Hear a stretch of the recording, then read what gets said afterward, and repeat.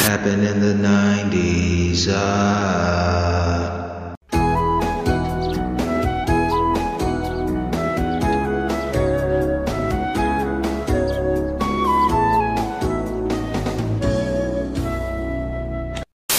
1969, Charles Manson and his followers murdered actress Sharon Tate and her unborn baby. Now, on the next Maury, Sharon Tate's sister leads the crusade to keep the Manson family behind bars for life. These people have been my nightmare since I've been a child. Should these vicious killers be set free? Manson's a charming man. All of you would think he's crazy, he's insane.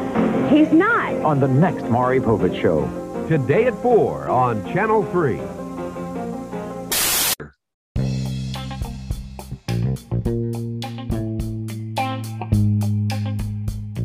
Probably get a hooker at Walmart too. I wouldn't be so. I mean, you definitely could, Steve. You Hey, wait we're around, you're gonna find one. Yeah, we're getting there. I mean, hey, maybe the greeter knows some things. Some grapes. They're like, I need a grape, honey. Let's go. Let's go to Walmart real quick. I need grapes and hoes. Can you point me in the right direction? Steve, Oh, yeah. remember? I mean, we may have watched these together, but I always had this weird fascination as a kid with the HBO hooker documentaries that came out in the 90s, like Hookers at the Point and Pimps Up, Hoes Down. Those ones. It wasn't just you. Yeah. I mean, I feel like that's not talked about enough because I feel like that's something people our age, dudes especially, we all watched that. You know, I don't know if it was to see titties because the titties you saw in that shit you did not want to see, you know. Full of silicone. It takes you back to a special time. I think all of those happened in the 90s too. The narrations, the smooth jazz, and then the guy like, as we go down the flow of traffic. There's always like a soliloquy or some shit, but then there's just some chick fucking giving some dude some insanely like violent head in a fucking 90s sedan someplace. While Billy D's doing the narration. Tell me more, Lando. Well, the school teacher's off to see the sunset. Oh, dude, I just remember there was a chick on it named Sid. I think it was called Hookers at the Point is the one I'm thinking of. And it chronicles a few like local hookers. I think it's called Hunts Point, and it's in, I forget where it's at. I think it's Atlantic City. Ouch. But yeah, it's already, it's not going to be great.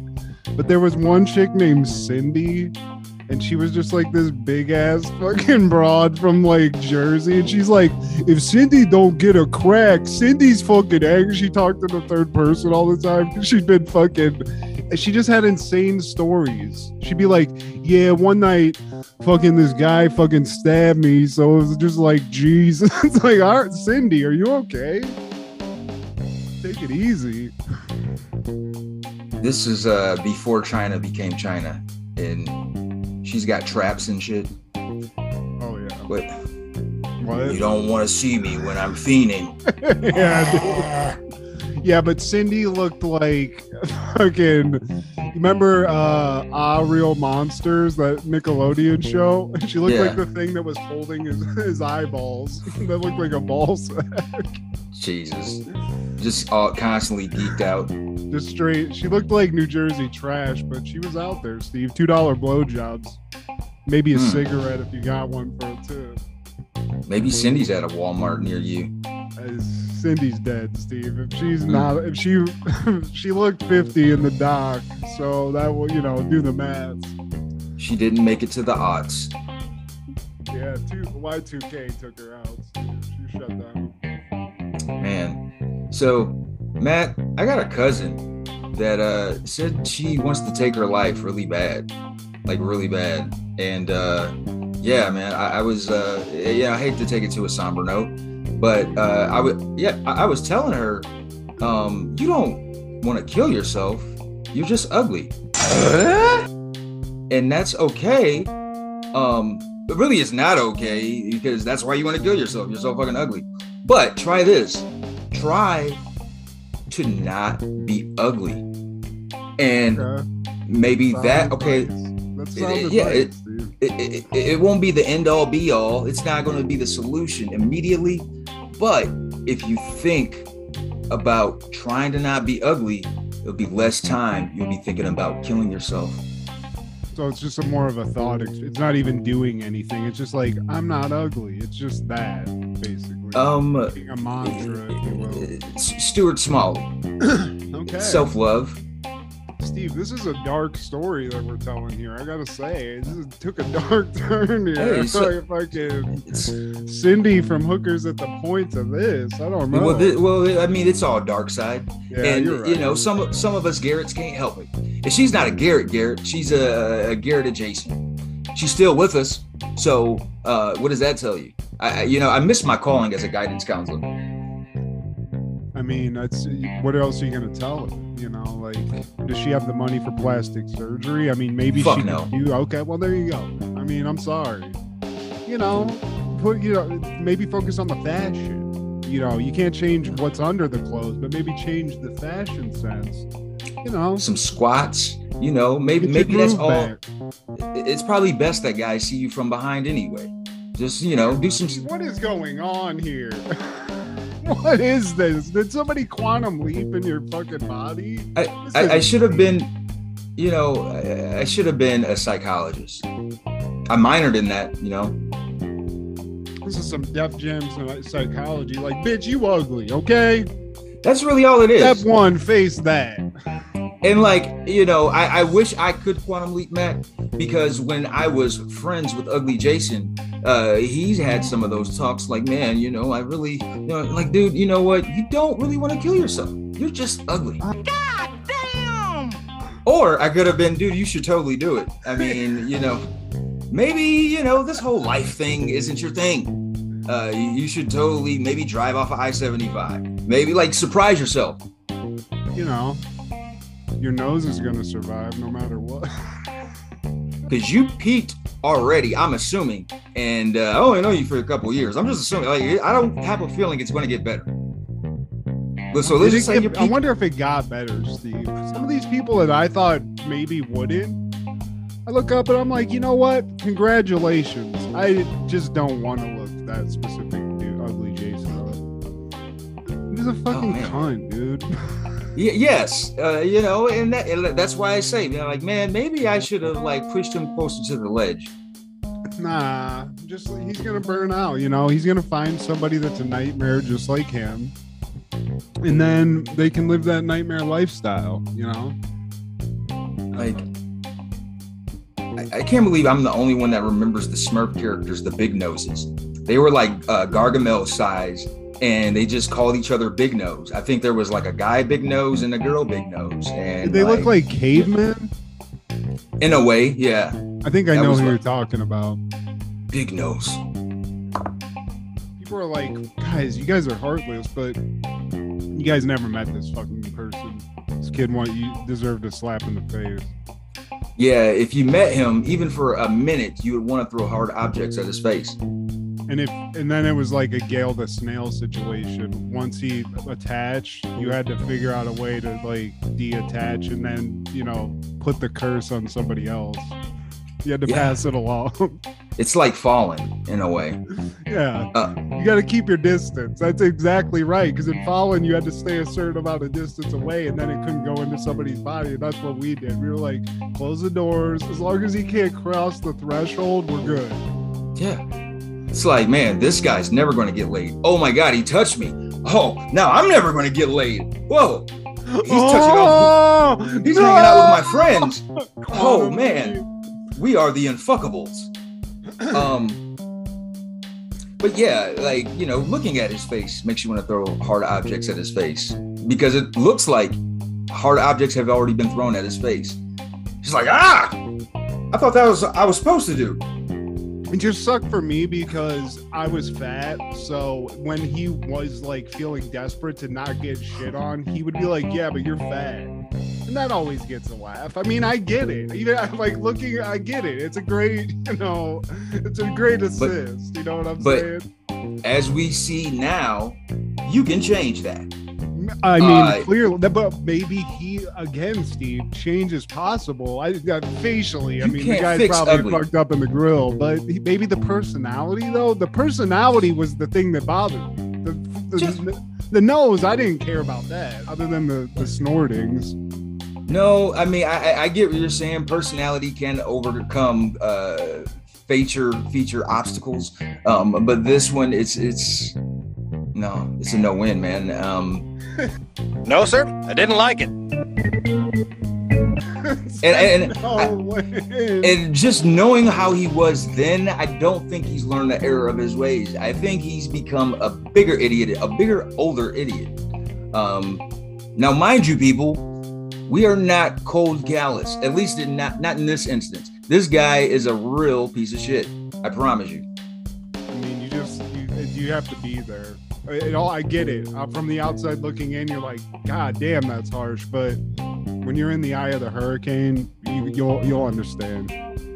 The complete opposite of Midas touch. That is one big pile of shit. Another shit show, no pun intended, I wanted to ask you about is the hilarious Johnny Depp, Amber Heard shit that they're just publicizing all over the place, like this court case that's going on. And how it's it's happening a lot now where, I mean, a lot of people are just unfortunately passing away, but a lot of these people we thought were cool 10 years ago even, it's like these people are all we're seeing the facade cracking completely, you know. We know too much about these people. Yeah, it's just like with wrestling. Like I wish I didn't know these things about these people. Like, let's pull the curtain back. And sometimes it's cool, but then it's like, because like Johnny Depp, I liked him for a lot. I love a lot of his movies. He got to hang out with Hunter S. Thompson.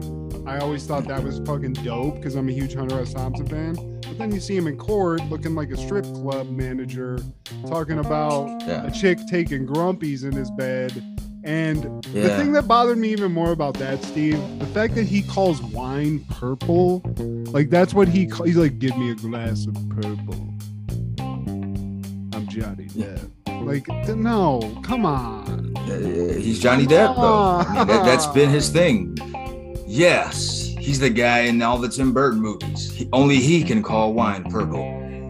Give me a glass of purple 1997, please.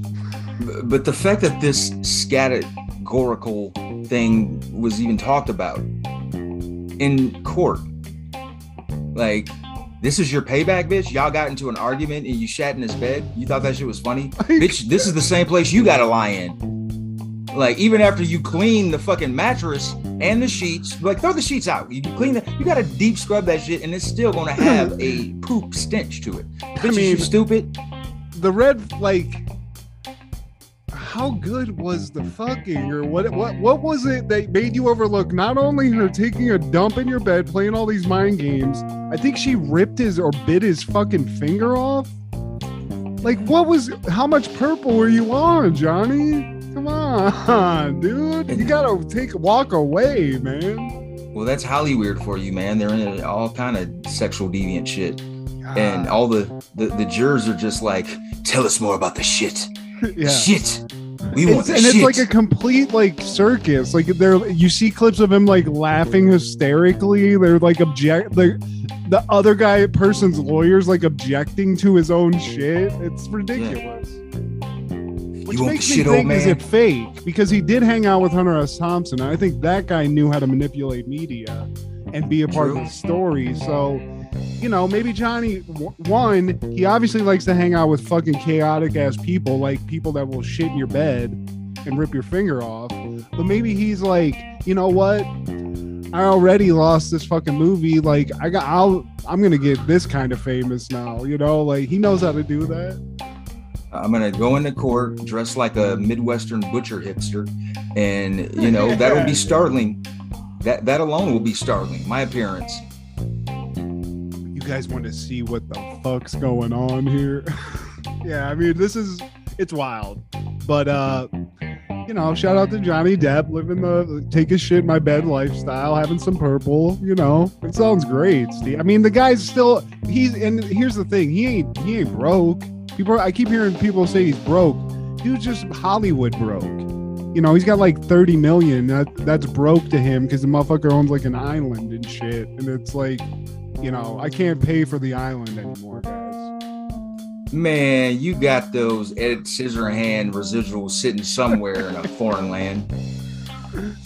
Yeah, dude, Bobby Bonilla's collected checks. You telling me somebody didn't hook you up, Johnny? How much purple you been drinking? You lost all that. You don't get a percent of none of that Nightmare on Elm Street shit? None of it? No, I mean somewhere. Maybe just like a fucking 21 Jump Street, just like a little boost, you know. Little 25-cent check. Anything will help Johnny at this point. So we're gonna start a GoFundMe for Johnny Depp. For real? No shit. I'm not. I ain't chipping in on that shit. You Johnny Depp, motherfucker. You have all the opera. You were in every Tim Burton movie, motherfucker. And if Tim Burton could quantum leap, he probably wish he could put you in Batman instead of Michael Keaton. He has such a hard on for you. That probably almost happened. I mean, Johnny Depp was probably going to be a Joker at one point. I mean, I wouldn't mind seeing that, Steve, to be honest. Now, yeah, he looks the part. Steve's coming. I never really fucking spicy today. Well, here's the thing, man. It took me to really look into his M-Dub catalog. It's like, do you really fuck with Johnny Depp, or are you saying that because you think he's cool? And it's like, man, yeah, the dude has always been considered handsome by bitches, and I'm sure he had no problem getting tail for a long time. But movie-wise, his art, his craft, I only fuck with like not even a handful. And that's me. This is my opinion. What do I know? I'm just a guy with a podcast. Ed Scissorhands, Nightmare on Elm Street. And I don't even know. It's more about Freddy in that series. I mean, he was in it for a very to even say he's one of the main brings in that is I wouldn't even say that. He wasn't recurring. It was just he got sucked up by the bed and you're done. Where else we at? Blow. Definitely Fear and Loathing in Las Vegas. Fear and Loathing. It's good. You gotta love that. This is a deep cut. And not a lot of people are going to know about this, but there was a movie called The Ninth Gate that I think was actually directed by Roman Polanski. So say what you will, but it's about some guy that's like trying to find this demonic, like satanic book. It's super trippy. It's cool. But then again, there's all this fucking shit around it now. So, but that was good. I like Sleepy Hollow, but that's a Tim Burton movie. And care for it, man. I get put it. me to sleep. Shit. I get it.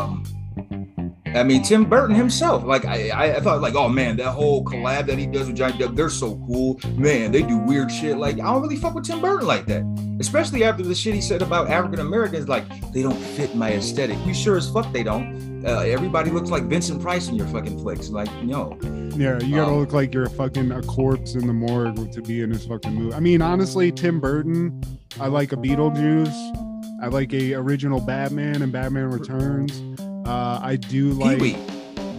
There you go. I don't even associate with that with him, but it is him. You're right. So that, and then what did he do? Nightmare on Elm Street, or not? No. I mean, Nightmare Before Christmas. That was he did him, that. right? I'm cool with that.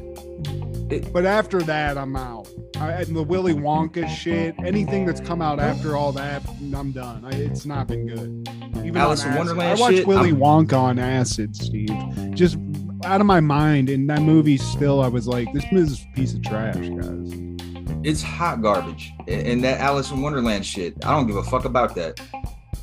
Nope. I'm done caring about that. I get it. It's interesting. Like, the cartoon was dope. There's all this fucking hidden meanings. It's trippy to watch when you're on mushrooms or whatnot. But at this point, like, stop making Alice in Wonderland. There's no take that you're going to offer that's going to impress me. It's fine. We get it. Stop. Overrated, bro. Overrated. I don't know if you've always felt this way. And I don't want to veer your opinion on Johnny. I mean, he's got some. Donnie Brasco. I'm trying to think in my head, Steve. Donnie Brasco was dope. More recently, people didn't really talk about it, but I thought he did good in that Black Mass movie. That was like the Whitey Bulger movie. I don't even know if you saw that shit. It's on HBO Max. I've been meaning to watch it. I've heard good things. The movie, okay. Him in the movie, he's fucking dope in it. He's good. Okay. I checked that out. I misspoke. There's more than a handful, but he has a plethora. I don't give a fuck about none of that pirate shit either. He has a plethora in his catalog, and like out of that shit, I probably fuck with a decent chunk of it. He even was in a Robert Rodriguez movie that maybe it wasn't the best, but I even like that. I felt like for a while he has a sense of humor about it. I thought he was like a guy who was sort of self-aware enough. I didn't think it was like this out of control drunk mess. It was just drinking wine and having chicks shit in his bed. You know, I thought he put a little thought into it and was like cool with the fact that maybe he understood he was like a heartthrob dude, but now, you know, he's an actor, but he got it. He had a sense of humor. Now, I don't know if that's the case, if this is all real. He does seem to be the sort of coming out on top in this situation, but it's like, God, like, can somebody keep it together, Steve? The way I look at this is, what does it affect? Wins or loses? Like, he was already doing shitty movies that I didn't give a fuck about for the most part in the last couple decades. Now the Boss movie that you're talking about, where he's a crime boss, I'll check that out. But that's one out of, I don't know how many he's made in the last 2 decades, man. I mean, I feel like he got replaced because like he was willing to sort of alter his appearance to be in movies, you know, like he made himself look shitty and blow at a certain point. He shaved his head to be in Fear and Loathing in Las Vegas. You know, it is what it is. That's not that big of a deal. But like, I feel like now Colin Farrell's sort of taken that role, and Johnny Depp's aged out of being the sexy guy. Now he has to be the weird looking guy. You know, so but you don't have to. I mean, you can carry that sexiness to you die. Like, just look at Sean Connery. Just like, do Sauvage commercials and fucking play fucking guitar in the desert with some foxes or whatever. Like, just keep doing that because people still, you know, it's like Nick Cage ain't done really shit, but he's still like famous like he was in the 90s. Like, I guess because we're old and we're just like, remember Con Air? Well, he was never looked at as a sex symbol. He was like an action. You don't think so? He was an action / comedic. He had comedic background. Johnny didn't like, he was always known as like the ooh and ah guy. Like, oh, he's so dreamy. And like, you know, he never really had I think Crybaby. That's probably the most comedic thing that I could rattle off, man. I mean, there was probably, I just am like struggling to remember Johnny Depp movies, which whatever, but you're right. Exactly. You know, like again, you're right. He's not, this sucks because it's tarnishing whatever legacy he had, but maybe I'm wrong. Maybe I'm like looking at it with like rose-colored glasses. I feel like most of us have. We were under a ruse, and that's okay. I was under the ruse. He was so handsome though, Steve. He just was like, Johnny. Yeah, and he's just like, he's multi-character-ish. Like, he does all these things. He's Edward Scissorhands. He's Crybaby. He is a fucking pirate. He's the Mad Hatter. And he has like this mad artistic look where he's always smoking like those black hand-rolled cigarettes. He's always got like the lock of hair that's falling right. He's got like a fucking like the poet. The poet guy fucking deal that looks like he plays acoustic and like gets bitches' panties wet. Yeah, Mark Wahlberg at the end of Rockstar. That look, that type of shit, man. We were under a ruse, man. All of his best shit was like before the 90s and during the 90s for the most part, man. And speaking from the perspective of normal people, it is kind of nice. Like, I've had many struggles with crazy bitches in my past. I've, had issues. It's nice to know that people like Johnny Depp, who you think are like the top upper echelon of society or like whatever. Yeah. You're like, at least he's got to deal with that too, Well, shit. he lets bitches get too comfortable. That's what it is. I guess. I mean, a grumpy in the bed, Steve. We're gonna have to break up. Yeah, he wasn't hitting up Hollywood and Vine enough. Like, step out and like all them bitches go crazy. Yeah, you see that? Yeah, you could be replaced. Yeah, and he ain't even got to say that. They could just go out together. He's Johnny Depp, and like they go back home, and that's a reminder. It's a mental note. Like, motherfucker, like, yeah, I'm still that motherfucker. Plus, Amber Heard, it's like I don't even know who the fucking fuck. ruined your career. Whatever it was, like the only movie I know that I've seen that she was in was Aquaman, and that was a giant heaping piece of shit. So Is that John Hurt's daughter, the dad off Home Alone? Shit. I don't even know. I hope not. I don't want to besmirch that guy, but if it is, your daughter's a fucking lunatic. That's what I heard. Richard and Dawn Heikela loved and cherished their adopted son Matthew. Then one day he wrote them a thank you note. Last week Matthew Heikela was sentenced, but before he faced the judge, he faced the cameras of a current affair. I'm not solely responsible in this. A world television exclusive. It didn't seem real. It didn't seem like it was happening. Inside the mind of a murderer. Matthew, chapter and verse. Tonight at 7 on Channel 3.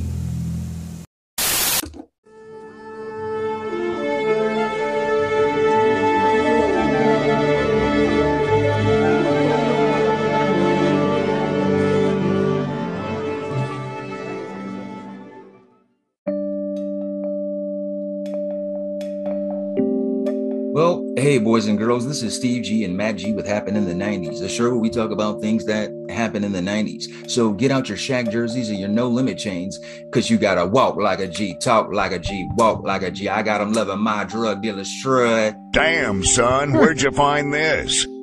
That's that fame. I'm fiending, Steve.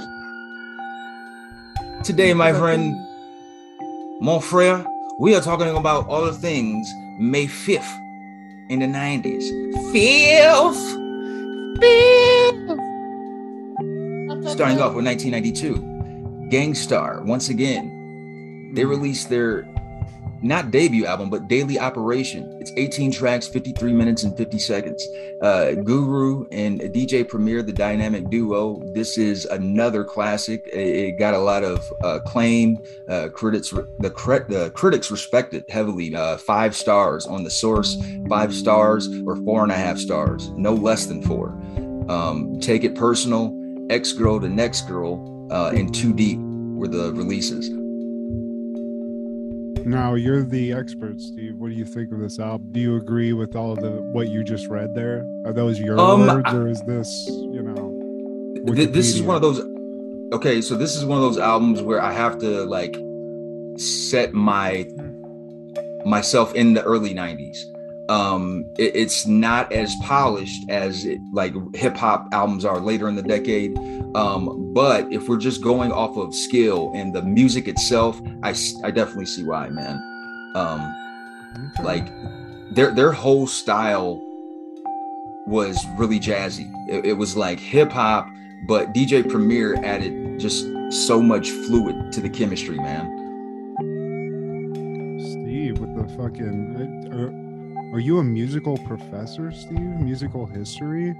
I'm just a guy with the podcast, buddy. I need to check them out. I'm bad with music. You guys are keep talking about Pusha T's new album. That's something I should actively want because of my fandom, and I just haven't even listened to that. I'm stuck in my ways, Steve. Well, man, you ain't even like caught up to 92 when this shit came out, man. Gangstar. Right. Hey. I'm out, Steve. I'm out of the music. Like legendary ass group. I know they're based out of Boston, but still, like heavily respected Guru was, man. And like before we talked about them in the last episode, what did you know about DJ Premier? Like, what was your? I just heard people talk about Gangstar and how I think I knew he was dead, and I think maybe I heard something about him through like listening to Dave Chappelle talk. No, Guru's dead. DJ Premier, I'm asking you about. Like, what do I know about DJ Premier? Nothing. Yeah. Well, I may have heard the name, but okay. In Together Now, Fred Durst and Method Man. Yeah, he was the producer of that. And that's just like one. I just picked that out of a fucking. I don't branch. know if that's the one he'd want you to throw out, but I do know that song. Something that you could relate to, or that you're like, and I know you fucked with Limp Bizkit like I did. Of course I did, Steve. Yeah. We're in Perrysburg. I think that's the only CD they sold. So As they should. But I actually saw DJ Premier one of my visits in Los Angeles, man. This was All-Star Weekend in 2011, and me and my buddies were at a soul food restaurant. And as we're walking out, DJ Premier, lo and behold, is standing right there talking to DJ Jazzy Jeff right at the door, man. Yeah, and like, you know, it's All-Star Week. Did you say anything? None of it. Like, I'm the only one that noticed at first. And you know, I mentioned it to my buddies, and they were like, "Dude, I think that really was them." And this was All-Star Weekend in Los Angeles, and you know, the cool rule is to, like, you know, act like you're used to this shit. Act like, especially All-Star Weekend. And no disrespect to Premier or Jazzy Jeff, I can at least withhold that rule because they're not Will Smith or, you know, Lil Wayne. It's just like, oh shit, it's Weezy. Steve. Yeah, that's hard though. I don't like to. I really don't like to approach people like that. I don't. After Fred Durst time. Yeah, it's just you don't know what's gonna happen. Maybe get there. Used to. You know. And from that day, all of this PTSD, but I get it. That's weird. I don't know. I feel like it was. Maybe it wasn't you that was there. I know Jordan was there, but we went to fucking Roscoe's one time and somewhere in Hollywood. It was one of the locations. I was with you. The one with Scarface. Yeah. I knew you were. I thought it was you. I knew somebody was there visiting, which is why we went. I remember that. I mean, I guess that's just a fucking hotspot. You go there, you're going to see somebody that's been a big name in hip hop at one point. Now, in hindsight, I wish I said something to Scarface, because this is when I was living in Houston. And I just happened to be visiting Los Angeles, and I see a Houston legend coming out of Chicken and Waffles, and he just seems like a cool dude. Like, he looked like he was having a blast, dude. He had fucking mad chicks with him, big beautiful women with him, and I mean, he was just laughing, dude. Just having a good time, man. And I just wanted to show quick love, quick flowers. Here's a toss. You the shit. Thank you. It's unfortunate. I lived near it during COVID, but I lived like a block away from a Roscoe's in Long Beach when I lived there, and they had like a jazz club next to it. It looked like some place where they just had mad fucking people come all the time, but during COVID, I mean, it was just fucking empty. So that's depressing. Fucking COVID. But Long Beach was tight. LBC was fucking tight, Steve. You missed out. Oh, yeah. That was. If I ever can achieve greatness again and live where I lived there, I mean, that's the dream, Steve. Beach life. That Samuel L. Jackson and Jackie Brown life with fucking the white Sharonda. This shit is repugnant. Now, 1993, on May 5th, Quantum Leap is airing their series finale, Mirror Image, August 8th, 1953. Sam leaps into himself in the middle of a tavern in a coal mining town filled with familiar faces. Sam gets an opportunity to change Al's life. I mean, this is like, it's so trippy. I mean, I never watched all these episodes, but this episode, I feel like it could have been great, Steve. I feel like what I saw here, it was like, I was like, what's going on? Like, and I knew there was like some, let's say, bad feelings of this episode. Like, people that watched the show hated it for obvious reasons, but yeah, man. I had hope. I had high hopes for this, man.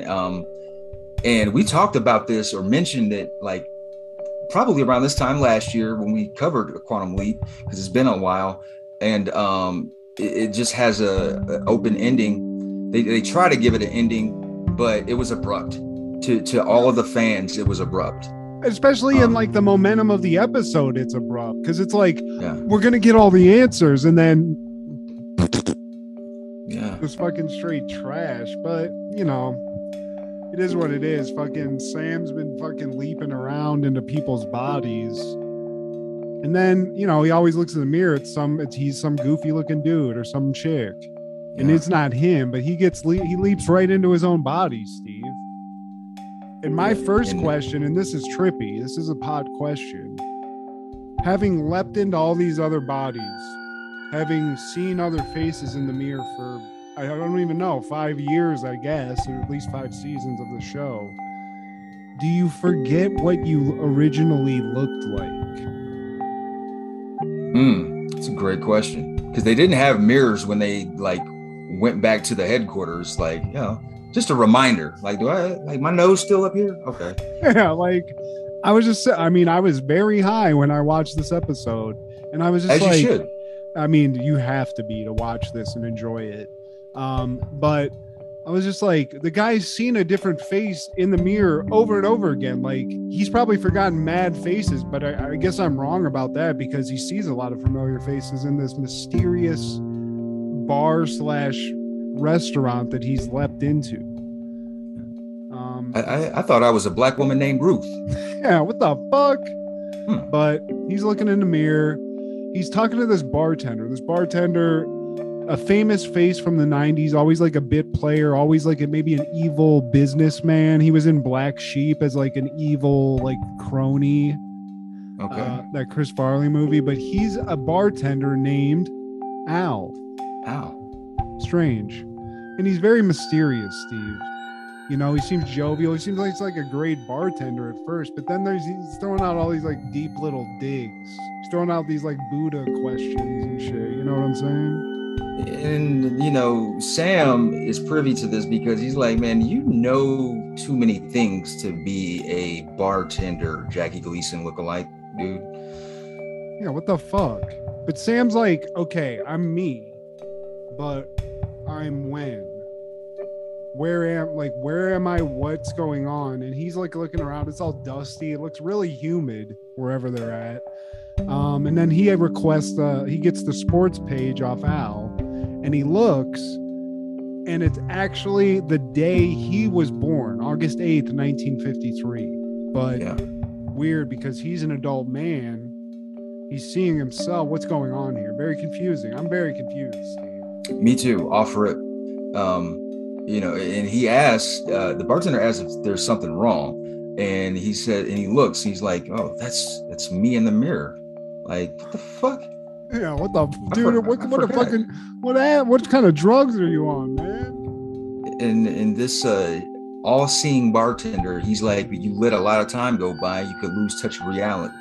Now it's 1953, the year Sam was born, and he was born the same time he came through that door. Actually, there's a mention of a guy named Gushy. There's so many weird names in this episode. It's such a weird name to call a guy. He's Gushy, dude. Oh, he looks like Old Man Winter, everybody. This guy just saunters into the bar, is like, ugh. He looks like he's like a ripped up ZZ Top lookalike. He comes in, takes a shot, and just leaves. And that's like Abe Simpson's friend. That like his old drinking partner. And his name's Gushy. He's fucking Gush. Yeah. What's the next line you got? We can't roll with Gushy. What else you got? Yeah, but dude, as we find out later, Steve, Al's responsible for all the nicknames. So I don't even want to know how Gushy got his fucking nicknames. It's like, yeah, Lefty, he cut his left hand off. Gushy, you don't want to know. You know what I'm saying? And then in comes a guy named Stampa. Stompa, and he's fucked up. He's got a crook in his neck. Fuck up. Yeah, he looks like he's definitely needs like a chiropractic work done. Yeah, he slipped a disc for sure. Stompa. He's salty, Steve. He's just like this. It's a bunch of salty like Russian miners. Did you go to fucking Chechnya? Like, where the fuck are you, dude? He looks like he can never hear you. And he's always like bragging about some old school shit. He's like, yeah, I was back in day. I loaded 24 tons of coal. These fucking pussies can't even load 10 tons today. It's like, what the fuck are you talking about, you old gimpy fuck? He takes great pride in his coal mining. And that's very odd. Like, who just comes into a tavern and tells their life story to a complete stranger? Oh, you're no miner. I'm a miner. Let me tell you about it. I mean, he finally saw somebody at the angle his neck's at, and he was like, oh, I haven't seen anybody for decades, buddy. I need some. Can I get a massage, please? I've just been talking to my hump on my neck. I call her Matilda. But it's all very like still very surreal, you know. It's very bizarre. Obviously, this is a bizarre show. He's time leaping and body leaping and shit. So Gushy's in there, Al's in there, Stampa, he's in there being salty, and then in walks another guy, and Sam has like this weird like acid flashback, and what he's seeing is this same person in the context of whatever leap he saw him in his life. So this guy, he thought his name was Frank. This guy Frank called him, he's like, you ain't retarded. That's the only flashback to this guy, was him going, I'm telling you, you ain't retarded. Yeah. You're just slow. That's it. But cut to wherever Sam's at now, he's hugging this guy. He's like, Frank. And this guy's like, hey, fruitcake, get the fuck off. What is going on here? Yeah, you little light in the loafers, hey. What's his name? His Tucci. name's Tucci. Fucking, we got Tucci and Gushy and Bushy, dude. It's too much. That was Lil Wayne's Twitter handle, Tunji. Little Tucci, bud. My ears wing wheezy, baby. Tucci. Where am I, Lil Wayne? But then now, okay, so shit's fucked up, Steve. Sam's all out of sorts. He's sweating. It looks sweaty in there. I would never want to eat in this fucking bush ass bar. Well, Sam asked him about his brother, and he's like, man, don't be asking about my brother. Man, what you know about my brother? And he's like, well, is he mentally retarded? What the fuck? No, does he have a mental disability? Hey, don't use fancy words like disability or retardation or mental to describe my brother ever again. It's the 1950s, and we don't use extra syllables around here, all right, Einstein? Brother has a beautiful yet very innocent personality, so watch what you say. He's a special creature from God. But, you know, obviously Sam, it's the same. This guy does have a slow brother. He's just, you know, a little bashful about it. But something's going on here, Steve. The multiverse is fucked up. Something's going on here. And we cut to Al. Oh, he's talking to Gushy, and he's asking. No, but Steve, these are different Als and different Gushies. This is this Gushy's way worse than the other Gushy. I'll tell you that. This is the real Gushy, and he's asking how Ziggy will find Al. And Al's like, man, I'm not sure if he can. He's in. Okay, so and basically their only explanation is, and I don't even know how this haywire shit happened, other than a glitch in the system. But he's in his body, but they have no idea where he's at in time. He could be with dinosaurs in his body, but it's, you know. So Al and fucking Gushy, who looks like a futuristic Rip Taylor, and fucking it looks crazy. But, you know, these are other two people that Sam knows in his time that are in this bar. There's a Gushy, there's an Al. Shit, again, there's these weird parallels. And we cut back to Sam. Again, he's acknowledged this is the day of his birth, Steve. He should be suckling his mother's teat. And now he's nursing his third beer, wondering, what the fuck am I going to do? Which one of these coal miner dicks am I going to have to suck to get out of this fucking town? I mean, what's going to happen here? How do I get out of my body? All of these coal miners are musty. I'm going to get fucking black lung disease being around. These motherfuckers are out here just fucking coughing on me. Fucking, you know, they're gushing all over the place. Gushy's gushing. But, you know, it is what it is. And he's like, I'd be like trying to walk around at least. He seems, he's like Beetlejuice. He can't leave this house, you know? And now he encounters a guy named Ziggy. And now we got Ziggy, Tunchi, Gushy, and Al. And he's talking to Ziggy about the ionosphere. And the fact that his name is Ziggy and he knows somewhat about the ionosphere, that piques his interest as well. It's like, man, what the fuck is really going on? I'm going to get to the bottom of this shit.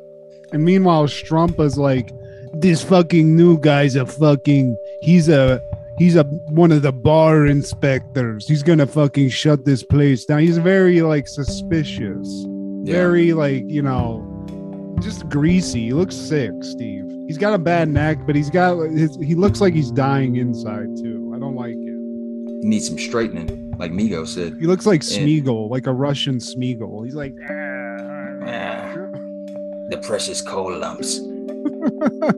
He asked Ziggy about the other Ziggy. They're talking about each other, and the Rusty Ziggy's like, well, she's a girl, and he's like, well, sorta. And I don't think we ever find out what the fuck Ziggy is. Ziggy's just like, she's like Zordon, but you don't even get to see it. You know, it's like I don't know. Charlie's Angel. She's Charlie. Okay. You know, she's just out there, just, you know, it's a voice, or maybe even just like a teletype or some shit, given what time it was. But it's a guy that identifies as a holograph woman. And Bazing. Sam keeps seeing these weird flashes, these weird like acid flashbacks of like his time, and then somebody in like the time he's in now is saying the same thing. So is this like some Jacob's Ladder shit where he's dying and he's just having like these weird flashes before he actually dies? Is the multiverse broken? Is Doctor Strange about to come through some portal someplace, Steve? What's going on? Not even Al and fucking Cushy or Gushy can figure it out in the fucking future in their weird fucking Nick Arcade room. Yeah, man. You know, Al, the all-seeing Al bartender, he gives him this bar game puzzle to try to figure out his stake in life. And I wish it was that easy.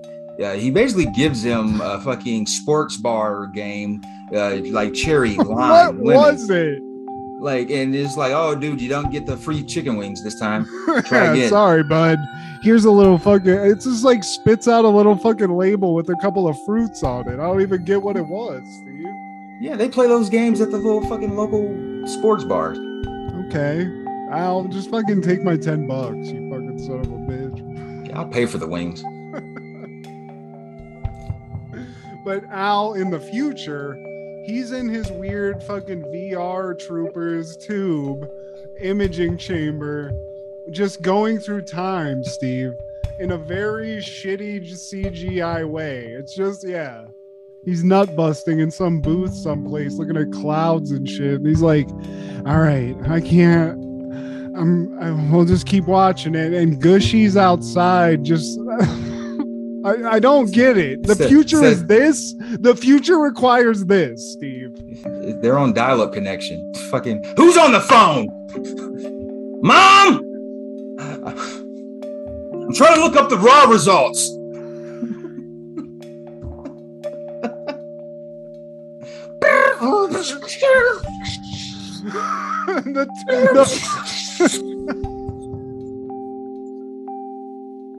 Jeez. It looks so bad, Steve. It looks that bad. It looks like they rendered it in the same, like you said, like a 56K modem where the nudie picture was like, and there's an hourglass right in front of the nipple, and it's like reversing and turning around. Motherfucking get sand. Would you drop sand? When that happened, Steve.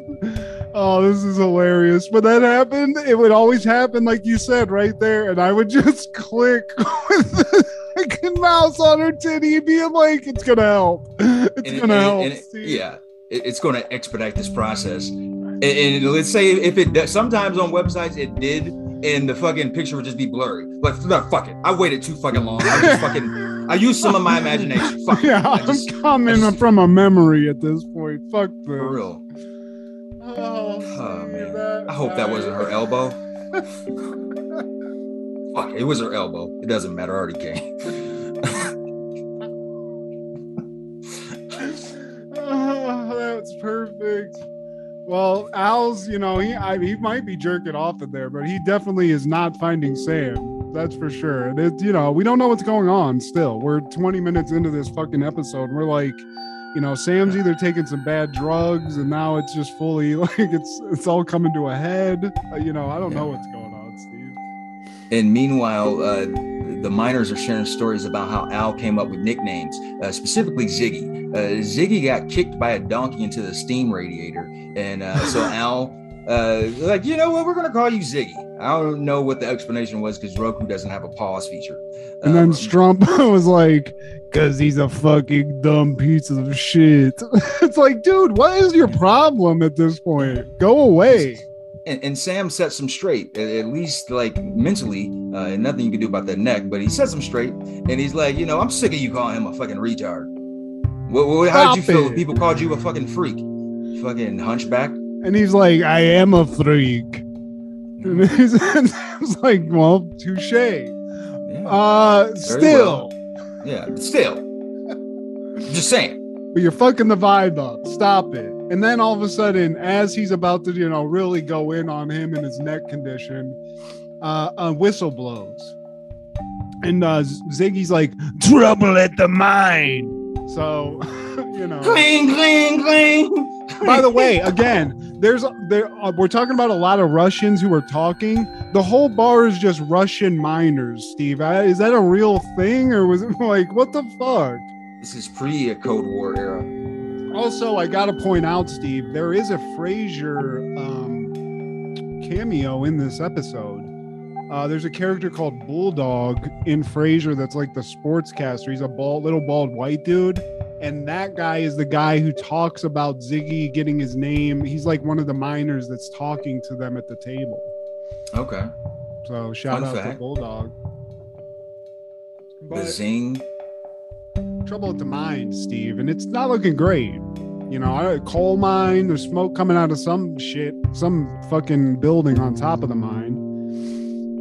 I don't know why Sam feels the need to go. I guess I do understand because he's a guy who goes through time and helps people. So maybe that's his purpose. Yeah, he's just like MacGyver. And two men we find out are trapped in a coal mine. Those two men are Tunchi and his brother Pete, the retard. Steve, it's not Pete the retard. It's just Tunchi and Pete. Tunchi and Pete. The slow. The lovable follow-up to Pete and Pete. Right. Dun, dun, dun, dun, dun, dun, dun. It's me and Pete, baby. I eat the pussy, beat the pussy, eat the pussy. I'm a pussy monster, baby. Get me out this coal mine. He can't survive without the lean he drinks every day. We need to get lean down into that mine. Dude, he's gonna die. Yeah, I ain't got no bitches. I ain't never wear my bitches. Tunchi and Pete, Steve, they're stuck in the mine. Here's the thing about the mining business. Apparently, it's real cutthroat because the mining boss comes in, and you can tell he's the mining boss because he's got clean clothes.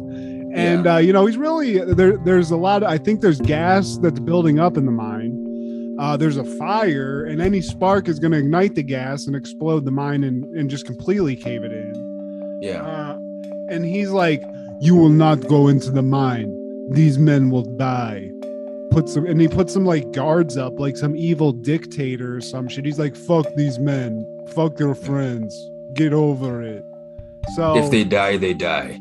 And I think at this point, Stump actually says something about Sam being a mining inspector. Like he just said, he suggested he suggested to him because he has him over. Hey, come here.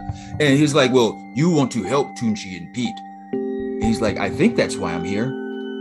And Strumpy, he says, me too. So be a health inspector. Basically, pull a rouge. Yeah. And he also shares a story, Steve, about because Stump at this point's been a cunt. He's been a cunta. He's been a fucker. You know, he's just been just a downer, really. You know, a party killer, an ugly Jason, if you will. And he's like, look, when I was young, 12 years old, I was a miner. I got caught in a mining accident, in a collapse. And he's like, the darkness was terrible. There was no food. And he's like just sympathizing with these guys. He's like, these men are down there terrified. We have to do something. And like, even Sam's like, I fucking thought you were a fucking prick, dude. Okay. Yeah. I think you're right. But I ain't no fucking mining inspector. You know, like, what do you want me to do? And I think they actually leave the mine. Like, they don't actually do anything at this point. They go back to Al's. Like, Al's is just like that spot, Steve. It's Nipsey's and Martin. If you ain't at the apartment or at work, you're going to Al's, okay? Yeah. And the real Al, he's still looking for Sam. And the dial-up, man, somebody's on that phone. Motherfucking, it's all blurry, and he actually gets nauseous. Steve, this perfect futuristic technology that has allowed a man to travel through time over and over again is making this guy nauseous. Yeah, modems haven't existed yet. And Gushy or Tushy or whatever the fuck his name, he's just like, wow, you're nauseous. What does that mean? It's like, who is this guy? Why is he even here? Yeah, I think he likes this. Stop. Give me more seconds. Give me some more seconds. Give me a minute. Give me another minute. Oh, I liked it. Give me. Gushy. So, they're just not, I don't get it. But I think at some point, out of I don't know whether it's frustration or if he has some epiphany, but he's like, go to his birthday and see if he's gonna be, if he's anywhere. I think they lock it down to that. They're like, we don't know when he is, but we do know it's on the day of the birthday. What year it is, who knows? So they start doing that. So Gushy's back to fucking, rubbing one out while fucking Al's in the fucking jerk booth. I hate to see you go, but I love to see you leave. Al, I know Ziggy's not gonna like this. Walk slower for me, Al. He's just perfect while Al's in that chamber. He's just looking through some crack, yeah, someday, yeah. How do you think his hair stays up like that? He looks like Adam Sessler from fucking X-Play back in the day. You remember that show? Did you ever watch that one? No, you finally got me, Matt. There's no reason you should have, Steve. Something you watch after a long trip and you're up at 4 a.m. and you're like, you know what? I want to watch two people just talk about video games on TV. Why not? One of which looks like a pederast cokehead. But now Sam has flashbacks to saving an undercover cop from dying. And it's actually Al dancing with his lady. But we don't see much of it. It's a real quick clip. And we cut back to reality, or this version of reality, and Tunchi and Pete, the slow, are saved in the meantime. And all the guys come rushing into the tavern. Hey, let's have beer. Let's have some Schlitz. And fucking Sam looks back at Strumpa, who's just chilling in a booth. And he's like, he just disappears in light. He leaves, Steve. And he just dematerialized out of thin air. And he's the only person that notices this out of a tavern full of miners. I guess they're fucking idiots for just being around coal all the time in the heat. They're like, yeah, we can't see things. Yeah, hey guys, you don't think that there's literally a half-eaten plate of food and drink on the table? He's like, there was somebody there, and they're like, it doesn't check out. There's nobody there, you fucking freak. I'll have what he's having. Yeah. One of those. He had some extra Coke in his Coca-Cola. But Strump is gone, Steve. Strumpa, he's a leaper, and Sam realizes this. But as he's sort of freaking out about this, Old Man Winter, Tucci, it's Gushy. Gushy, the old man, walks back in, and he takes a shot, and he's like, how do you know Strumpa? And Sam's like, I just fucking met him back here. Shit. And he was pissing me off all day. Yeah, the motherfucker was right here, just fucking talking some shit. And he says that, and Strumpa, or the Gushy's like, I actually knew that man. He was the greatest coal loader I've ever seen, and he died he survived a mining accident. This guy existed, and his story checks out. But the guy died 23 years ago, Steve. In 1933. Ooh, what's going on? Nothing makes sense, Steve. Is he dying? Is he in heaven? Is he in hell? If he's in heaven and heaven's just a diner, I mean, I don't like the big diner in the sky. So he's gonna have a meltdown. He's literally tracking to just fully like go postal at this point and just like, I'm gonna start killing people to see if this is real life type situation. You know, he's gonna go psychotic. And the all-seeing Jackie Gleason bartender Al, he remembers Stoppa.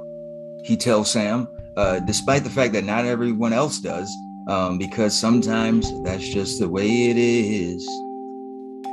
And this guy's just very much like this Buddha-like person who's like, it's just life's way of telling you, you know what I'm saying? And he's like, but wait, what does that mean? And he's like, a question's just a question, you know?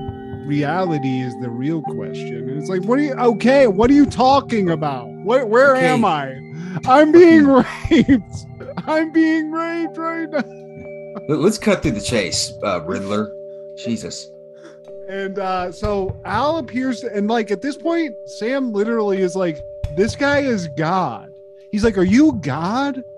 And Al the bartender's like, you calling me God? Maybe. But what's a God? It's like, you motherfucker.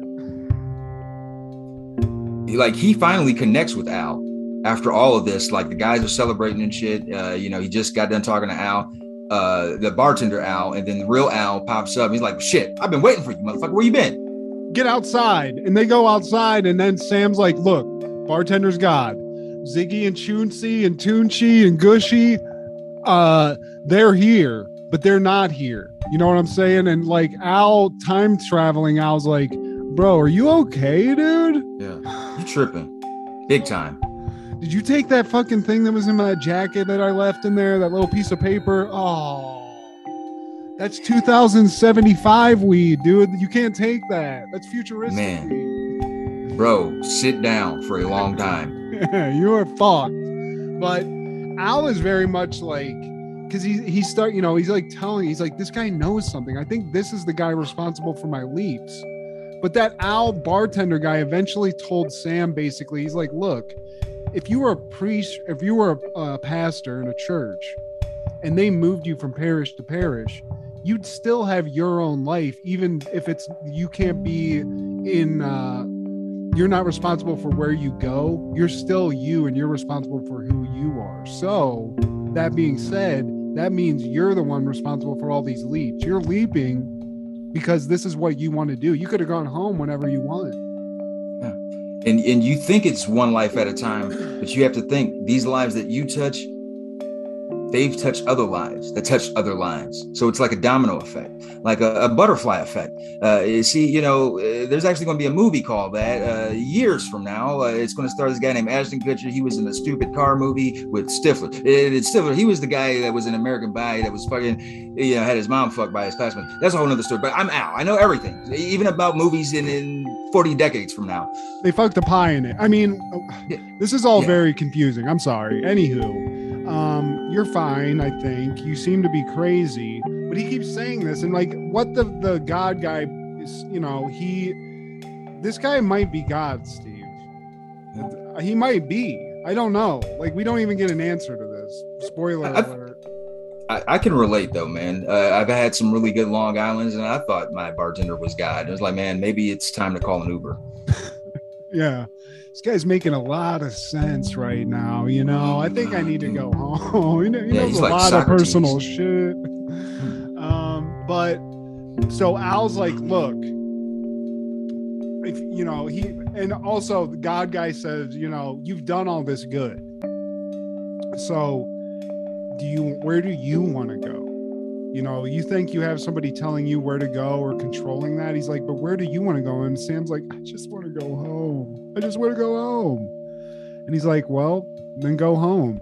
But he doesn't go home, Steve. So Al, in future time, he tells all this to Al, and Al's like, dude, you're scaring me. So I'm going to let you just chill here. I'm going to go back. I'm going to just try to figure some shit out. Talk to Ziggy. Get Gushy in on this. We're gonna have a rap sesh, have a couple of fucking cigars, whatever they're smoking, and we're gonna figure this out. I'll be right back. So Sam's just outside looking insane. Al the bartender comes out. They continue to have these moments, and I think at some point the bartender really pinpoints that moment, because that moment you said where we saw Al in the past before, Steve. Yeah. That moment was actually a moment that Sam was transported to. That was one of his memories. And that actually was his biggest failure, he said, because he had a mission in that time period that wasn't associated with Al. He saw that Al needed help, but he didn't do anything. And Al eventually just didn't reconnect with his wife, and he could have helped with that. Beth. Hot Beth. Yeah. That's kind of smoking, dude. Al had a fucking hottie, I gotta say. Especially for the early 50s. Yeah. Yeah, I didn't even really clock that. I mean, a post-World War II hottie? Nice. And Sam disappears, travels back to see Beth, and he's like, you know, I'm a good friend of Al's, and you need to have a seat because I got a lot of shit to unload. But I want to start off with a happy ending. He tells her that Al is coming home, and then we zoom into a picture of a younger Al, and then basically they Sopranos us. You know, we get but with this one, we get a caption, somewhat of an explanation. Beth never remarried. Her and Al have 4 daughters, and they were expecting a 39th anniversary. Sam never returned home. It's such a Debbie Downer. This is one of my least favorite finales of a show I loved. Hate it. Complete blue balls. The audacity to put so much effort, like what we just talked about, Steve. I mean, we were cracking on it. But the amount, it looked good. The shit looked pretty cool. And it was like, you put that much effort into it. And then the last 2 minutes are, Sam never returned home. In a black screen with white text. It's like, what the fuck? I got blue balls, Quantum Leap. Fucking Al fucked up somehow. Like, that's what I didn't really get. I mean, there's nothing to get. The show's ridiculous. But was Al all, like, did he get a job there? And he's like, look, honey, I'll be home from the future later. Like, I don't get what the situation really was. We never got, you know, the wrap up, man. We never got closure.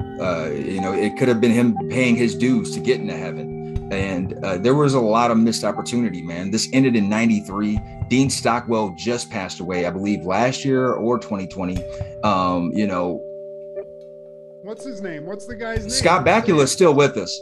So I feel, yeah, the only way to make this right is have Scott Bakula play the Al role and have a much younger guy. But it's up to the writers to make sense of this. Scott Bakula, I know you watching. Get the peacock on the horn. Get your beautiful ass in gear, Scott Bakula. Leap over. Yeah. And this episode was actually shot before the show was canceled. Just is bizarre. It's such a fucking downer letdown of an ending. It's just, I get why fans of the show were pissed. I mean, it's almost not even worth it to show this episode. Just fucking stop. Don't even put that out there. Just like Alf.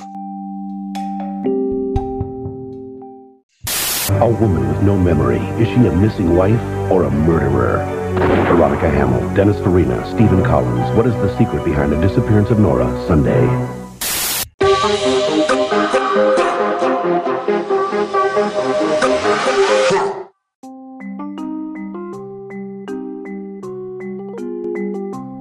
Now, that following year, 1994, American teenager Michael P. Fay is caned in Singapore for theft and vandalism. I remember hearing about this being a big deal back in the day. And as an adult, I applauded. He should have got his ass caned and whooped because the fucker was just doing the absolute most. From St. Louis, Missouri, he is.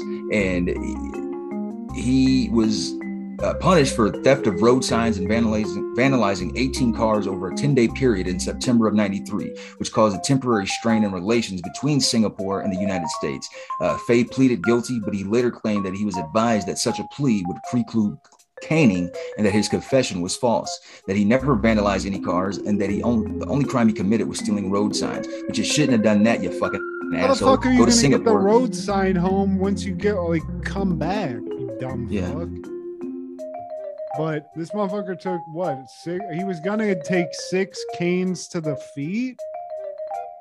Where do you take the lashings? Because I know my story, which seems to be the same one you're reading from, later on says that The number of cane strokes in Faye's sentence was ultimately reduced from 6 to 4 after United States officials requested leniency. Be like, fuck this little fuck. Keep his ass over there. Fucking 6 canes to the feet, you little dumb son of a bitch. And as a child, he was diagnosed with attention deficit hyperactivity disorder. I didn't even know that existed. That just shows you how much privilege he fucking had. This was in the fucking... He's older than us, Matt. We He's all 46. have that, Steve. Yeah, you they know just what have a that name is? for it. Yeah. It's being normal. You're just thinking about a lot of shit. I have that shit. Shit. I think I'm fucking dyslexic too. Why throw that on top? I never got it. Fucking, who gives a shit? The guy, you were fucking smart enough to steal a fucking roadside. You know what I'm saying? Fucking dumbass dummy. That is not how I was thinking we were going to talk about Michael Fay, Steve. Man, Michael Fay can eat a dick, man. Fucking asshole. He's probably a trumper, too. 1995, former Guns N' Roses drummer Steven Adler is arraigned on a felony count of possession of heroin, in addition to 2 misdemeanor drug charges.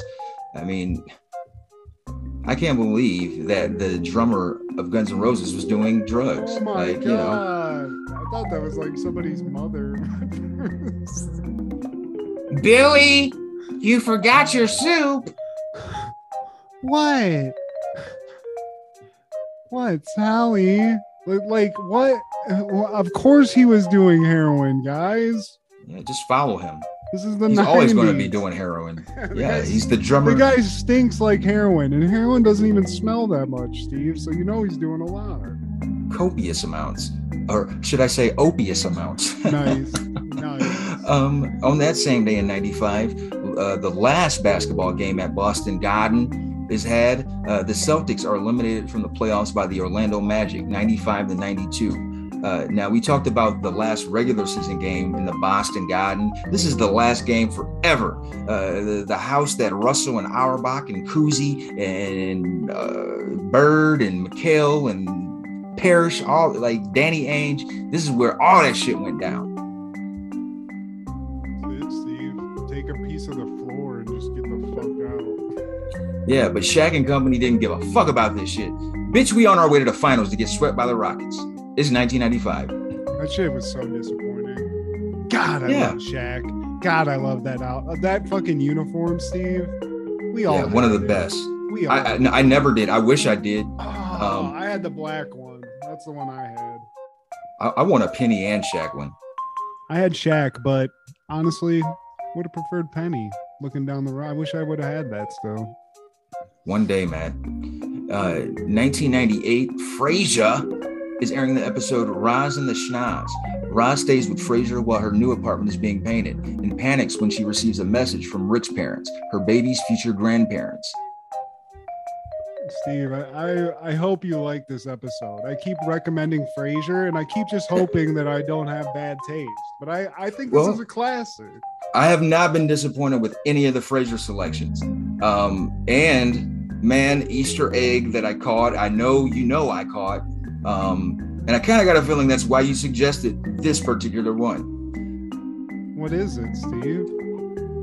Well, I've said this on this show. Stephen Garrett is a very common name, Matt. I didn't. And Stephen is a very common name. It's been used a lot in 90 shows.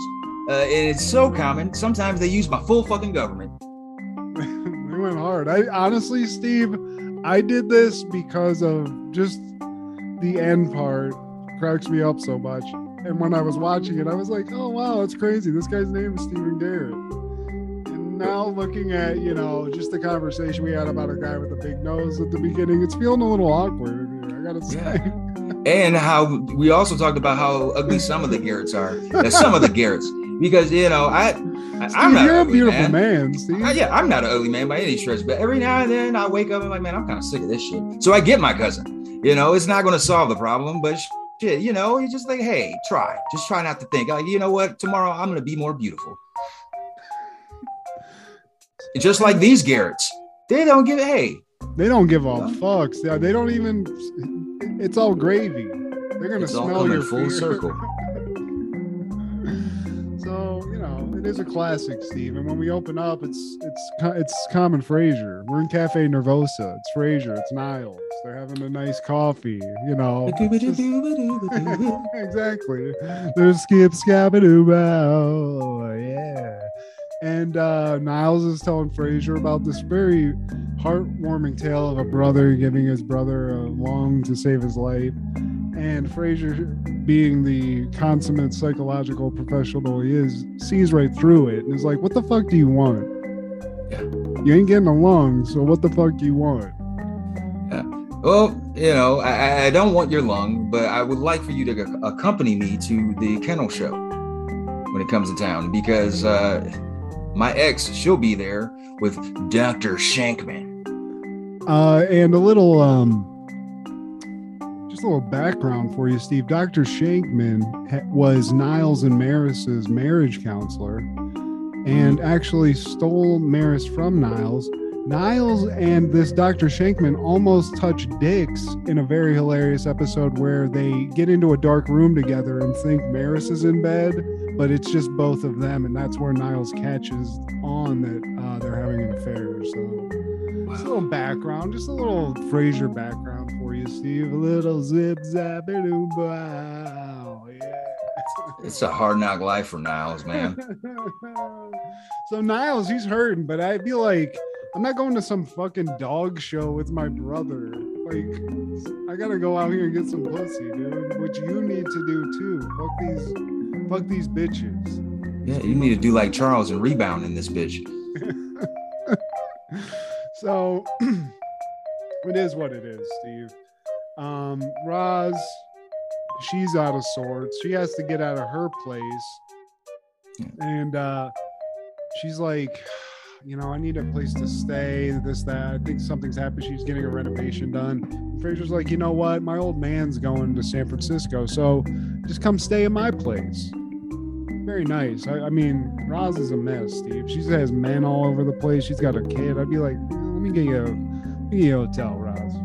Yeah, she doesn't want her kid to catch any of that mesothelioma. Like, you know, it might be in the paint. It's that lead paint, man. And Martin is getting ready for his flight. And along the way, he sees some earrings that Fraser bought for Daphne at the CVS. Yeah, at the CVS. Some of those nice CVS earrings, Steve. It's the thought. And, you know, he presents them to Daphne. And unbeknownst to Fraser, Daphne takes this as a 5-year anniversary. This marks the 5th year that she's worked for the Cranes. Sapphires, Fraser, sapphires. Yeah, nobody knows Jules in this Crane household. Because like I said, he got them shits at a fucking In-N-Out. God damn it. So, but he just is like, this is what I love. This guy's a psychiatrist. He knows like psychology. He knows like what should be good. And he knows not to do this, but he just can't help it. He's like, yes, they're sapphires. Sure. Like, I can't lie to her. I can't tell her this. So she's never taken them off. So she goes off into the world thinking she's wearing some fucking precious jewels. And in walks, and also very funny, Martin is he's itching to go to the airport, Steve. Him and his buddy are going to San Francisco. Yeah, to reminisce. Yeah, they used to hang out there after the war, and they partied, you know, hung out, walked the streets, found a couple of ladies, you know. And they're looking to relive that lifestyle, go back to Frisco, in the mid 90s, you know. And so he's itching to go. And so as they're about to leave, Roz comes in. Yeah. And take it away, Steve. Oh yeah, she gets off the elevator as Martin's getting on, and you know, Martin says, you know, Frisco used to be a prime spot for single guys cruising the street looking for a good time. And Fraser's just like, you know, some things never change, Dad. You're gonna love it there. Yeah.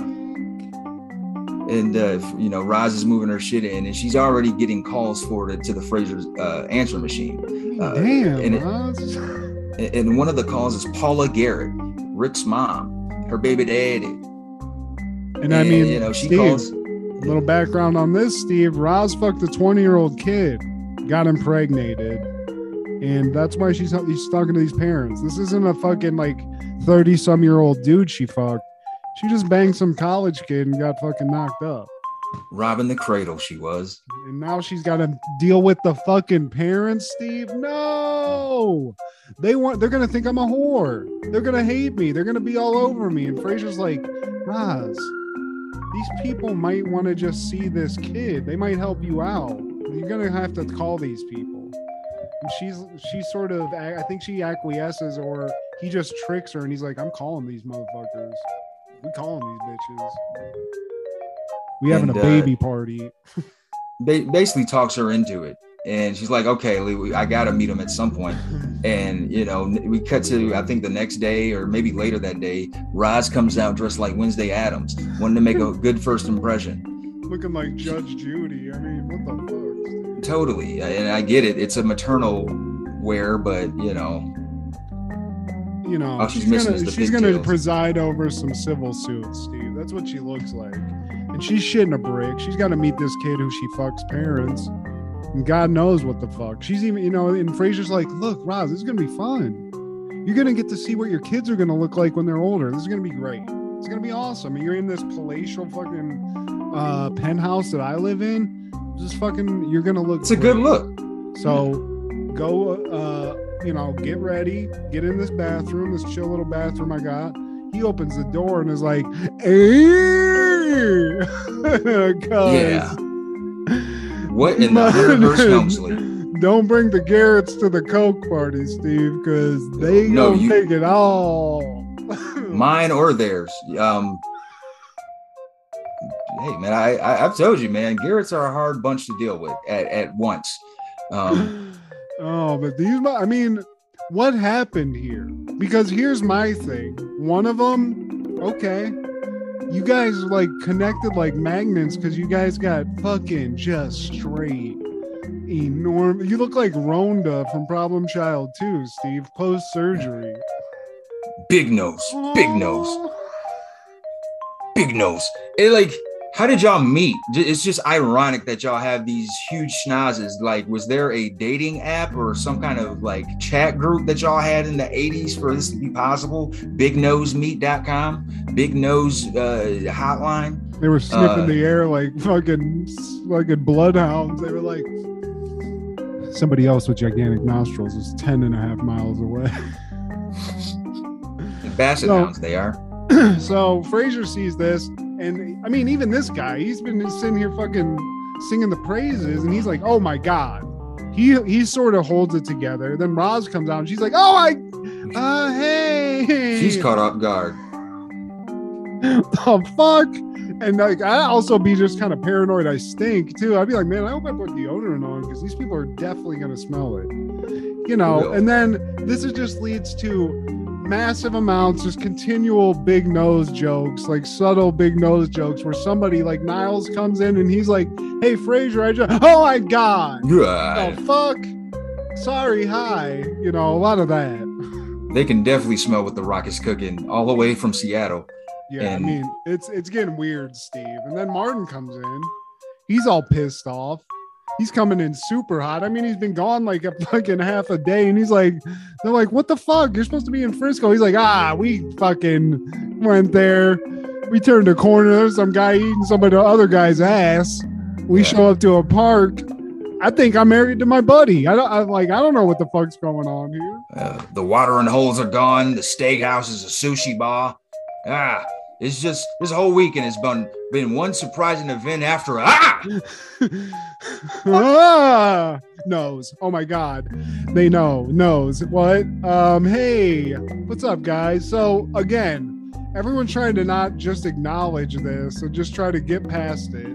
Eventually, like, it gets so bad that like Niles and like Martin and Daphne have to excuse themselves because there's a lot of like, God, we have a couple of schnauzers back home. They're huge. Talking about dogs, and Niles is like, do you believe? It's like laughing in church type shit. You know, you're trying not to.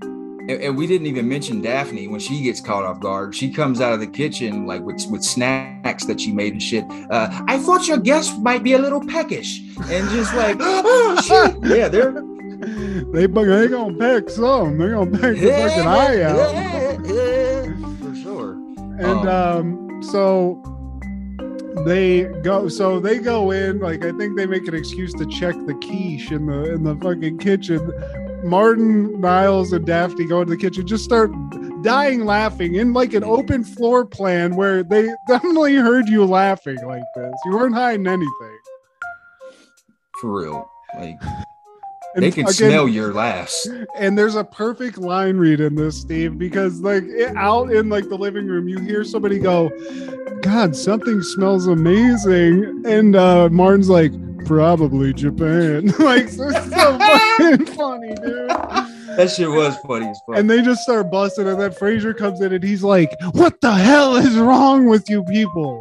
These are just a couple of people with some big ass noses. You're being childish."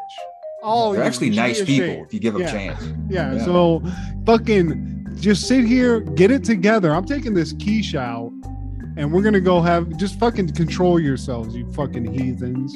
And he walks quiche off. Lorraine. Yeah. And as he's walking out, Stephen Garrett gives a great, he's like, Keisha, I hardly knew her. Hey. And everyone just is kind of like, oh. And then I forget what he says, but there starts sniffing the quiche, and the dude says something, they say something, and then even Frasier's like, he excuses himself, dies laughing in the kitchen and comes out and is just trying to play it off. He's like, Keisha, I finally got it. Well, the Garrett couple, they're going back and forth. Like, no, you're the nosy one in the family. Everyone knows that you're the nosy one. No, everyone knows that you're the nosy one. No, all the people know that you're the nosy. And he just can't. He's had it. He's had it. You're snooty. Like, a lot of that. Anything they can do, like, it's like, you motherfuckers know what you're doing at this point. And so, you know, they finally, like, sort of, we cut, and they're a little bit further along in the party, and it seems like shit's calmed down. You know, there's the nose jokes have stopped. People are eating. They're not laughing. They've become accustomed to the noses. Yeah, they've gotten used to it. Like a bad smell, you just get acclimated to it. And so now they're in the living room, and, you know, the parents are like, Roz, you know, anything you want, you know, we're here for you. Being very great, being very gracious, awesome people. And Frasier's like, somebody mentions Daphne's sapphires. She lost it. Yeah. Turns out Stephen Garrett's like, oh, well, I'm a sapphire expert. Turns out, let me go ahead and look at the other one. You know, and Frasier's like, son of, they're gonna know. This is like that Zach Morris Gumby Gold shit in that one episode of Saved by the, like, they're gonna see this shit. So he starts like, oh, yeah, like, he has that energy of when you're seconds before you get caught in a lie, where you're still like, no, like trying to, like, you know, last ditch effort. Like, he grabs Steve Garrett. He because you got to get the fuck out of here. You're gonna miss a flight. Something's gonna happen. He like picks him up by his suit jacket. Like, hey man, no, dude, you gotta go. Your time has come. He even fakes getting it. He's like, oh, I found it. Oh yeah. Fraser petty as fuck, bro. He picks up a piece of fucking lint. Oh, I found it. Gets him out the door, and then Daphne's like, oh, thank you so much. And he's like, oh, sorry, bitch. That was some lint. Yeah, but I'm tripping. Niles finds the actual earring. And now Daphne's looking at the earring, and she's like, wait a second. It came off of the fucking, you know, the earring. The sapphire came off. And Frasier's like, yes. And she's like, Mr. Crane, you've been bamboozled. And he's swindled. And then he has to fess up. He's like, look, I got you this. You know, it's not real sapphires. And she's like, oh, you know, it's okay. She's like, you know what? I really still like it. I appreciate the gesture. I'm just going to take it back to the jeweler you got it, and I'll get it fixed. And he's like, here's the thing. I got them shits at Woolworth. Rite Aid's closed now, so you're gonna have to wait till tomorrow anyway. Sorry about that. That's why it's all coppery. I got some hot glue in the fucking closet. Maybe that'll probably work. But yeah, he actually bought them at Raymond's, and Niles is like, at least they'll maybe carry something for that ear infection. Shut up, Niles. And so, you know, we cut later that night. Or no, before we cut later that night, Stephen Garrett and the mom come back and they're like, oh, hey, you know, before we leave, we want to give you these photos. And one thing that Frasier kind of gave to Roz as a consolation was like, look, these people have big noses, but Roger doesn't. He's got a great nose. Rick's fine. He's got a good nose. So you're good anyway. Maybe they won't. And then the parents leave, come back, give them the photos. And Roz opens up the photos and is like, oh my God. Because apparently Rick's just got like a dick nose, Steve. Yeah, he's Ugly Jason. Ugly Jason. Ugly Jason. Ooh. And apparently he had a hockey accident and the nose job changed his whole look. Thank God. Yeah. I mean, either way, Roz fucking banged the fuck out of some barely legal dude, which, I mean, shout out to Roz for just throwing it out there, but she's going to have a kid with a gigantic nose possibly. And then we do cut later. You know, everybody has a little laugh, you know, a funny little ugly baby photo. And then they cut later and Daphne comes back into the like living room and Roz is looking at these photos. And she's like, you can't keep looking at these. It's going to be fine, you know. And she looks and Roz is looking at some other ugly kid photos. It's an ugly girl with a yuck mouth and a Google eye and shit. She had big ears until she had them fixed. And she also had a big black pair of glasses. And she had a lazy eye too. Yeah, she had a patch. She was walking around fucking pirate style. I mean, Roz was getting like late 80s fucking plastic surgery as a child. I mean, that's some fucking straight vein ass shit, Roz. Damn. Be proud of your ears, Roz. And she's like, I'm just worried, you know, like I don't want my kid to get teased, which is heartwarming. You know, parent wants to have your kid get teased. Yeah. To know there could possibly be some ugly Jason slimeball character that might come out and you're just like, well, I'm stuck with this, and you got to hear this kid coming home all fucked up. And maybe if she would have fucked a more handsome guy, she could have avoided this, Steve. Yeah, my kid's gonna grow up being called Noses Malone and Nose McGowan. And I think from Roz's perspective, this is a woman who, from what she's talked about on the show, has fucked many men. So it's like, I fucked a Seattle Supersonic, but this fucking high school graduate fucking knocked me up. This ugly ass fucking high school kid knocked me up. What's going on here? Like, I could have fucking fucked Bulldog and at least ended up better than this. He's quantum leaping. He's a coal miner now. He had a Stefan Urkel moment. Hockey saved his face. This is actually Roz's favorite episode. Perryman, her name is, the actress. Yeah. Perry Gilpin. She's a dope ass. She's still doing shit. She's still killing it. And I'm not surprised. This is heavy her. Roz is a huge character in Frasier. You know, Frasier obviously is the main one, but she's huge. She's always there. She's a great comedic actress in this. And she was in a show called Hot in Cleveland, I think is what it was called. With Betty White. I think she was, no, maybe I'm thinking of somebody. I'm thinking of Daphne. She was in that. I don't think Roz was in that. Maybe she was in it for an episode. But anyway. She has the most episodes named after her in the title, behind Frasier.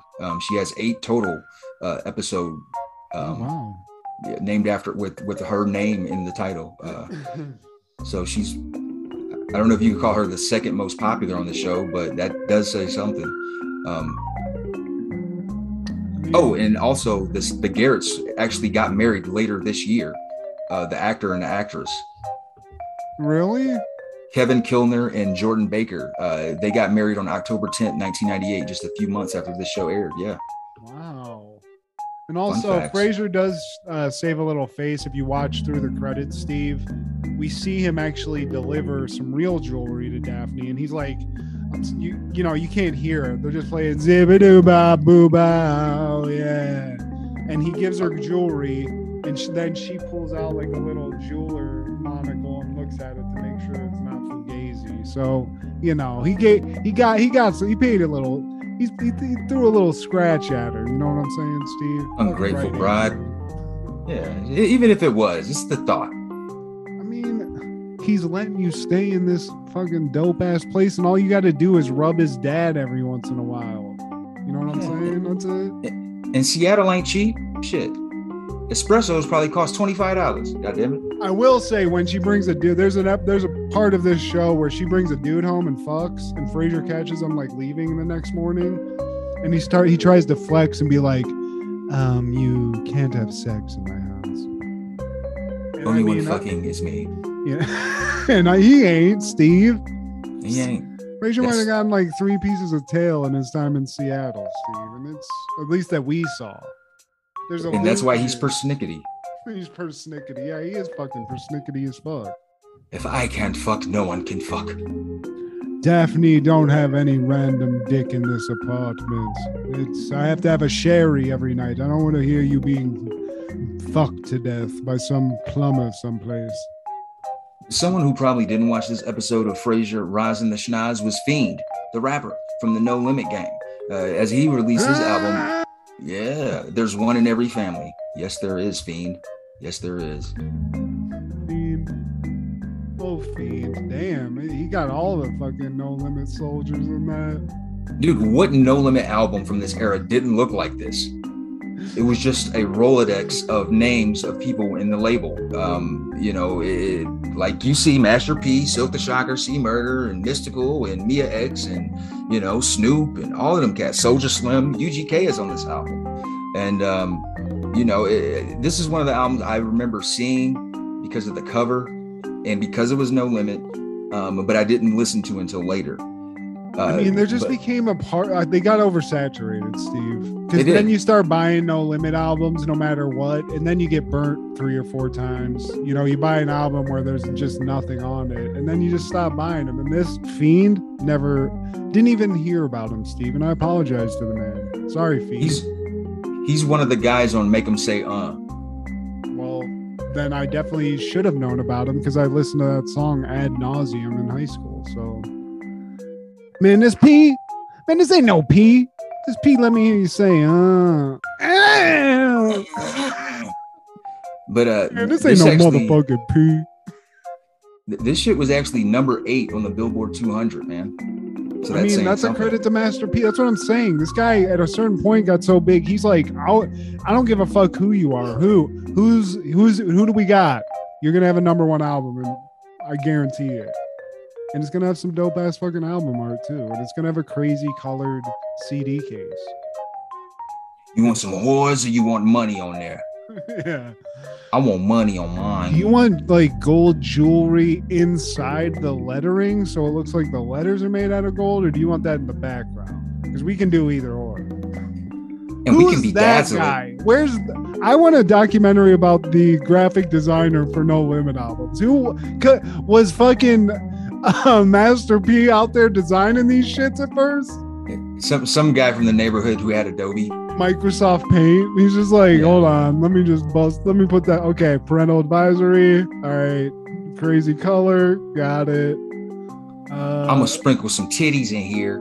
He was like a ghetto Bob Ross. I'm gonna sprinkle some champagne glasses. I'm gonna put some titties over here. Take a picture of a Doberman looking vicious, please. And also, Silk, can I get you in a Nate Dogg suit? No hat. I need you over there. Okay, we got that. Okay. Somebody got to wear a bowler hat. Somebody. All right, Pimp Chalice. I'm going to upsize that a little bit. Okay, and we're good.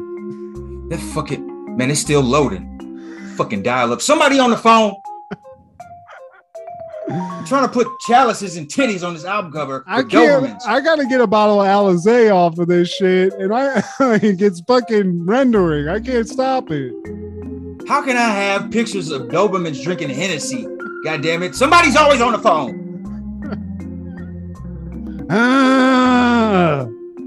Any callbacks, honorable mentions, takeaways, my friend?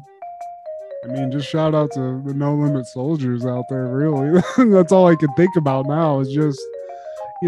Those gold tanks, the jewelry, and just those good old days when we were just making them say, oh, Steve. And make you say, nah. 1995, Family Matters is airing the two-parter, or the second part of the two-parter, We're Going to Disney World, part 2. And I remember this because it was a two-parter. It was another Stefan focused deal. And it was shot live at Epcot, a place I will never fucking go to because it's in Florida. But, Paths was like the Full House cast or something happened. I think there was some cross promotion. It was TGIF in the 90s, and they wanted to do as many grab alls as they could. Maybe it was Step by Step. It was one of those. Sorry, all the way from Wisconsin. Come on, TJ. Oh my God, dude, it's fucking. Where am I gonna park my van? Oh my God, Laura, you should totally get with the Urk man. He loves you, Laura. It's gonna be the greatest romance of all time. Fucking Cody, you smell like weed. In van, but dude, and also, dude, I do not want to let my foot off the gas on Vince's fucking wrinkly, eely ass. Like, dude, I once again, I respect you, but I have fucking had it, bro. They took one of our episodes completely, like Thanos, never existed, and to podcasters who know the time we all put into this, week by week, day by day, taking notes, the time recording, the time editing, and then to just have the rug pulled from underneath us. What the fuck are you trying to prove, Vince? You fucking sneaky ass fucking slimy son of a bitch. That fucking Stone Cold Stunner that I saw at the previous WrestleMania, like, dude, that was pathetic. Why were you even out there, Vince? Like, I wish it was really me, Steve Garrett, fucking give you that Stone Cold Stunner. It's the most pathetic thing, Matt. The fucking Stone Cold kicks him in the gut, and he fucking falls. Stone Cold has to fucking bring his fucking Mr. Burns body up so he could fucking stunner him. It was the most pathetic thing. So it's like, dude, because you do shit like that, Vince, we try to remind the masses of how great your shit used to be, because that shit right there gets no fucking play in the fucking Nissan. It gets no rotation, okay? The current shit sucks. Roman Reigns is the Pete Davidson of professional wrestling. Somehow, some way, you just have this fucking hard-on for people nobody gives a fuck about. Steve, he's a tribal chief, so maybe we want to lay off the gas a little bit. Man, fuck Roman Reigns as a record stab, as a label, and as a crew. And if you down with Roman Reigns, fuck you too. And Vince McMahon, goddammit. I'm team WWF. Reigns, it's like, I don't get... It's like making a flavor of ice cream that over and over again people are telling you tastes like shit, but still making it and expecting it to be your best seller. Nobody likes the guy. He's a beautiful looking guy that you'd see at a fucking rock concert somewhere making out with some trashy ass chick, and rightfully so. Enjoy that. But he doesn't deserve what he's always at like the top billing. I'm like, this guy is nothing. I don't get it. He's beating the legends, the guys that beat everybody. He beats them. Undertaker, he beat him. John Cena, he beat him. Cena, come back and Peacemaker that fuck. Fucking Brock Lesnar. Roman Reigns is like, I don't even know, dude. He's just like that guy in the band you like, but he's like in the back, like playing a tambourine or some shit. It's just like, get out of here, dude. Fucking vibe up. Fucking Stumpa. He's like fucking Stumpa, dude. Fuck that dude. But yeah, Vince, all of that energy is directed towards you. I don't get it. And the product now is like, I tried to get into it again. People have tried to talk me into it, but time and time again, I'll watch old shit all day. When we have to watch the old episodes or the old pay-per-views, it's still fucking enjoyable. It's funny. And it's, it's still good. The shit I see now, it's like, who is this for? This is like some CW shit. And there's some of our best episodes. Like the fans, the people who follow us and listen to us, they show the love. Like we get more. We'll have rotation. to just figure a way out. I gotta manipulate the video enough that they won't catch it. That's what I'm seeing. Sometimes people put it like at a diagonal or something, so it's not, it's like weird looking, but you can still tell what's going on. Shit. That's how they show. If you go on YouTube and watch First Take, Yeah. Sometimes they'll have like pirated clips of that, and it's like sideways or it's like diagonal, so the algorithm doesn't pick it up because it doesn't look right. I don't know if that makes any sense. That's ridiculous, man, that you got to go through those links. I mean, it is what it is, dude. We're fucking pumping it out. We'll still do it. And if we just have to throw a fucking couple of still images and you have to look at our ugly mugs the whole time, then fuck it, because it's still funny as shit. So, hey, Vince, chill the fuck out, dude. YouTube, chill out. Focus on finding all these weirdos that are trying to fuck kids on your website instead of people just trying to have some fun talking about wrestling. Yeah. When you used to be good. Now, please like, share, subscribe, comment. If you listen to us on Spotify, give us 5 of those stars. If you listen to us on Apple Podcasts, do some of that fancy shit they do with Apple. The 5 apples, whatever the hell they all do. Please listen to Over the Culture with me, Steve G. Crushgasm with Kendra. B3F Podcast with Joey and Steve. And Don't Worry, Be Movie with Amanda and Wade. This is Steve G and Matt G with Happen in the 90s.